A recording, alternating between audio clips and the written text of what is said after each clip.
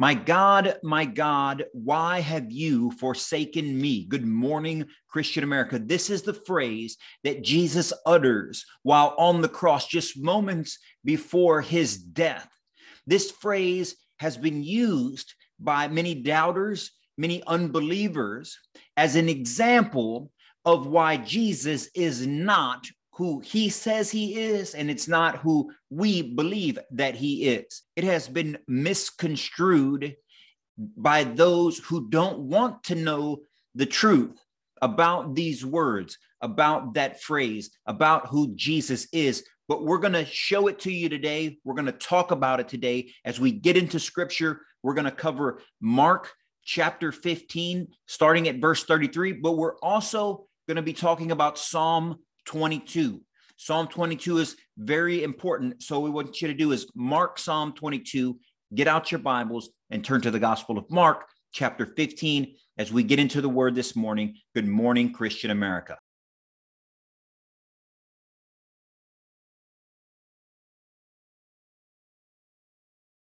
And good morning, Christian America. Eddie here, as always, representing the Christian American revitalization effort, where we seek to revitalize the Christian faith across this nation. We're going to get into scripture, but before we do that, if you support what we're trying to do here, if you want to see the spread of Christian values, wholesome values, family values spread across this nation, we ask not for donations, but your participation. Participate by liking this video, sharing this video, subscribing to this podcast, to this YouTube channel, this Rumble channel, or wherever it is that you're watching this. Okay, I want you to get your Bibles and turn to the Gospel of Mark, chapter 15, and verse 33, because what we're going to be discussing is, as we continue this journey, if you followed us the past few weeks leading up to this point, Jesus has been crucified. He is hanging on the cross at this moment in time. He has faced his accusers. He has been turned over to the Romans and to the Roman guards. He's been beaten. He's been scourged. He's been stripped of his clothes.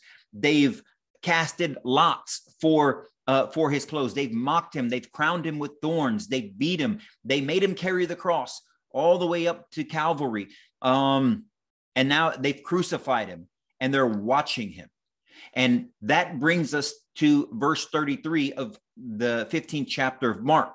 All of these things are important because what happens next, what Jesus says next, as we're going to show to you and read to you, and has wide-ranging implications.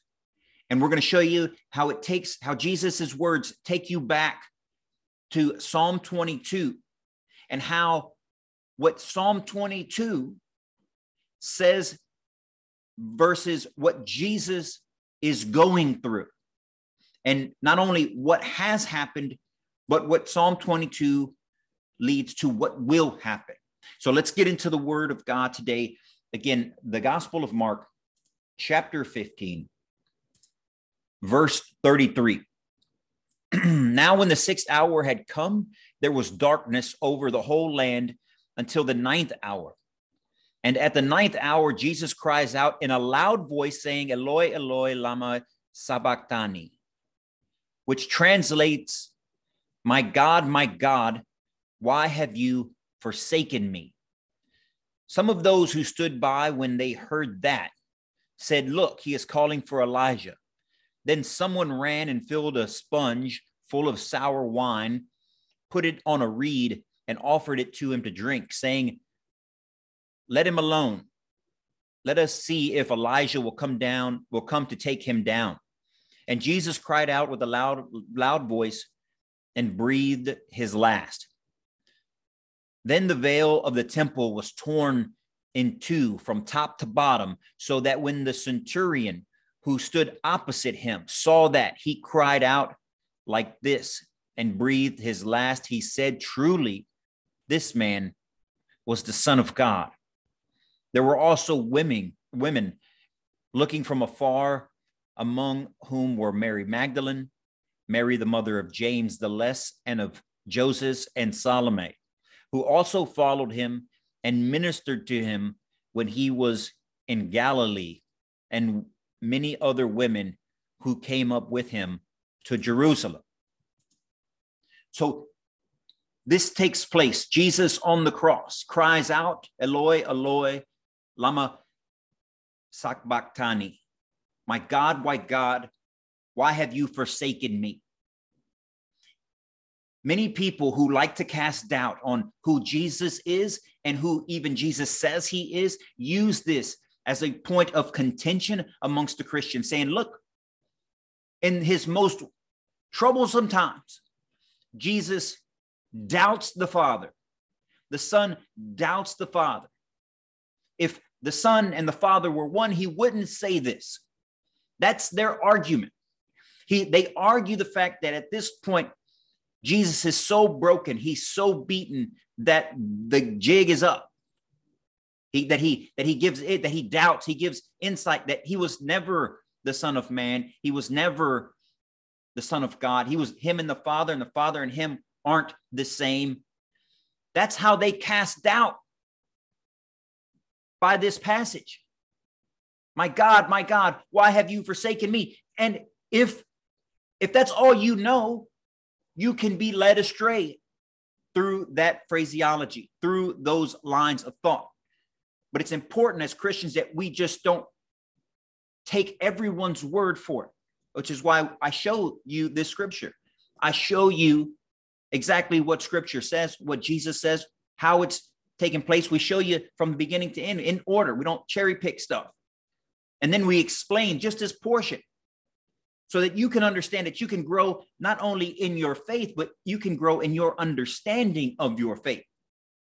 That you can then come back to and point to and say, no, like this is what scripture says. I don't have to take a verse from this book and a verse from one of Paul's letters and a verse from one of the Gospels and one of the verses from Peter's letters and then try to combine them as if they were all one flowing thought in order to prove a point or make an agenda that is my own and not of scripture. But that's what they do with this passage. And they throw this passage out as their what they would call proof that Jesus isn't who he says he is. But what is taking place right here, when Jesus cries out, my God, why have you forsaken me? In the ancient Jewish tradition, when you prayed the Psalms, because obviously at this point, there is no New Testament in history. There is only the Torah, the Old Testament, the book of the prophets, that the ancient Israelites pray their Psalms, the Psalm of David, the Psalms of Solomon, and the other Psalms that are written.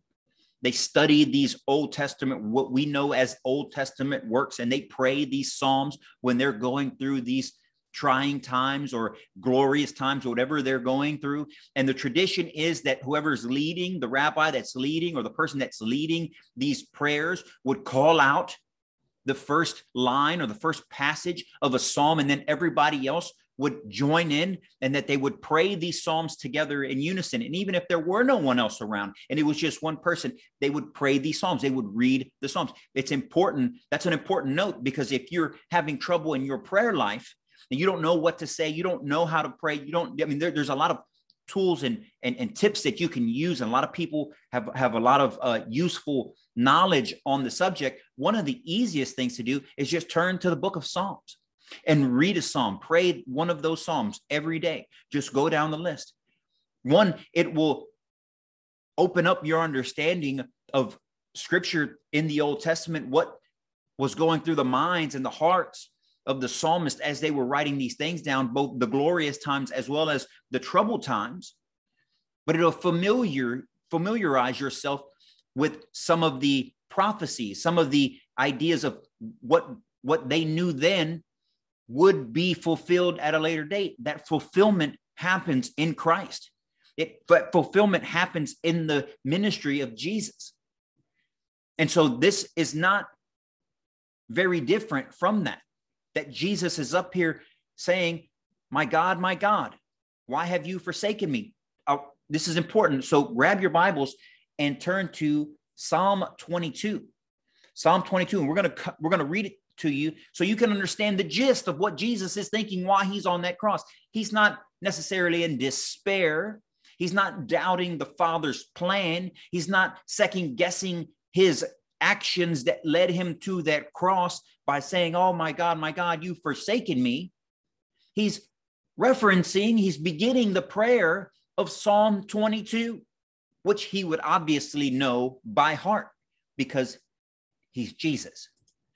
Okay, so Psalm 22, let me take you down exactly what it says. Psalm 22 starts off with, where have we seen this before? My God, why have you forsaken me? That's Jesus calling out. This is what Jesus was trying to reference at this point in time. He knows it's almost finished. My God, why have you forsaken me? Why are you so far from helping me? And from the words of my groaning, oh my God, I cry in the daytime, but you do not hear. And in the night season, and I am not silent, but you are holy, enthroned in the praises of Israel. Our fathers trusted in you. They trusted that you delivered them. They cried to you and were delivered. They trusted in you and were not ashamed. But I am a worm and no man, and a reproach of men and despised by people. All those who see me ridicule me. They shoot out their lip. They shake their head, saying, he trusted in the Lord. Let him rescue him. Let him deliver him, since he delights in him. What just happened? What just happened as we recently talked about, leading up to this point in Jesus's crucifixion. The passers-by mocked and ridiculed him. They said, let his God take him down from the cross. If he's who he says he is, he'll come down from the cross, right? This is exactly what Psalm 22 preludes. And if we continue on down to the psalm, but you are he who took me out of the womb. You made me trust while on my mother's breast. I cast upon you from birth. From my mother's womb, you have been my God. Be not far from me, for trouble is near, for there is none to help. Many bulls have surrounded me. Strong bulls of Bashan have encircled me. They gape at me with their mouths like a raging and roaring lion. I am poured out like water. All of my bones are out of joint. My heart is like wax. It has melted within me. My strength is dried up like a potsherd, and my tongue clings to my jaws. You have brought me to the dust of death, for dogs have surrounded me. The congregation of the wicked has enclosed me. They pierced my hands and my feet. I can count all my bones. They look and stare at me. They divide my garments among them. And for my clothing, they cast lots. Friends, did you see what I just read? Did you see the scripture from Psalm 22? For the dogs have surrounded me. The congregation of the wicked has enclosed me. What do you think Jesus has been going through throughout this passion? It says, they pierced my hands and my feet. I can count all my bones. They look and they stare at me. They divide my garments among them. And for my clothes, they cast lots. Go back to the beginning of Mark 15 and what the Romans did to Jesus. They did all of these things. The people mocked him, criticized him, turned him over. The Romans pierced his hands and their feet. They cast lots. They crowned him with thorns. They made fun of him. So when Jesus says, my God, why have you forsaken me? He's not crying out in despair. He's praying this psalm in the Old Testament. He has fulfilled what this psalm says will happen. That these things will be done. They are quite literally done, and we'll continue through Psalm 22. Bear with me. We're almost done here. Just so you can understand how this psalm ends. But you, O Lord, do not be far from me. O my strength, hasten to help me. Deliver me from the sword, my precious life from the power of the dog. Save me from the lion's mouth, and from the horns of the wild oxen. You have answered me. I will declare your name to my brethren. In the midst of the assembly, I will praise you. You who fear the Lord, praise him. All you descendants of Jacob, glorify him and fear him, all you offspring of Israel. For he has not despised nor abhorred the affliction of the afflicted, nor has he hidden his face from him. But when he cried to him, he heard. My praise shall be of you in the great assembly. I will pay my vows before those who fear him.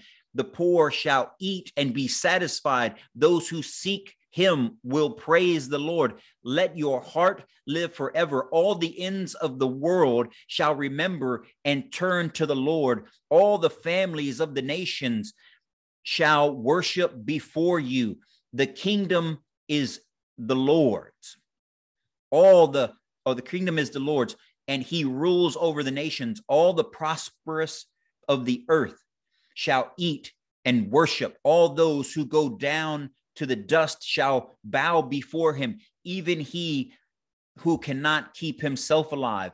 A posterity shall serve him. It will be recounted of the Lord to the next generation. They will come and declare his righteousness to a people who will be born, that he has done this.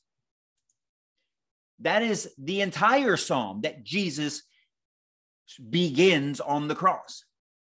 It is one in which he is suffering, as David, who wrote this song, suffered. But through that suffering, exactly what that psalm says, through the pierced hands, through the pierced feet, through the cast lots, through the stripping of his clothes, through the mocking of who he is. The end of that psalm gives praise to the Lord. It gives praise to God that he has not abandoned him, that he has not forsaken him, that he has not left him, that all who worship God will rule over the nations, because he rules over the nations, that all the prosperous of the earth shall eat and worship. All those who go down to the dust, it says, shall bow before him. He is God. He is the Father. He is in Jesus, and Jesus is in him. Don't be fooled by those who say, look, even Jesus admitted right here at this point, when it got crucial, that he wasn't who he says he was. Nonsense. He's praying Psalm 22. Why would those words just randomly come out? Although we go through struggle, although we may be crucified in our lives, we go through our own obstacles and our trials, where we're mocked, we're criticized, marginalized. Our pride is hurt. Our pride might be crucified, and that's a good thing, because we should voluntarily give that up. No matter the struggle that you're going through, although they may be able to count your bones, if you believe in God, you will overcome. If you believe in God, there's a greater reward waiting for you. It is a reward that may or may not have anything to do with this life,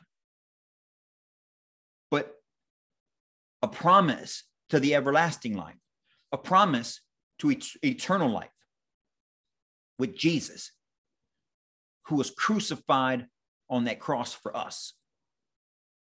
If you like messages like this, if you like getting into scripture, again, we don't ask for donations. We just ask that you like and subscribe to this podcast, to this YouTube channel, to this Rumble channel, or wherever it is that you're watching that.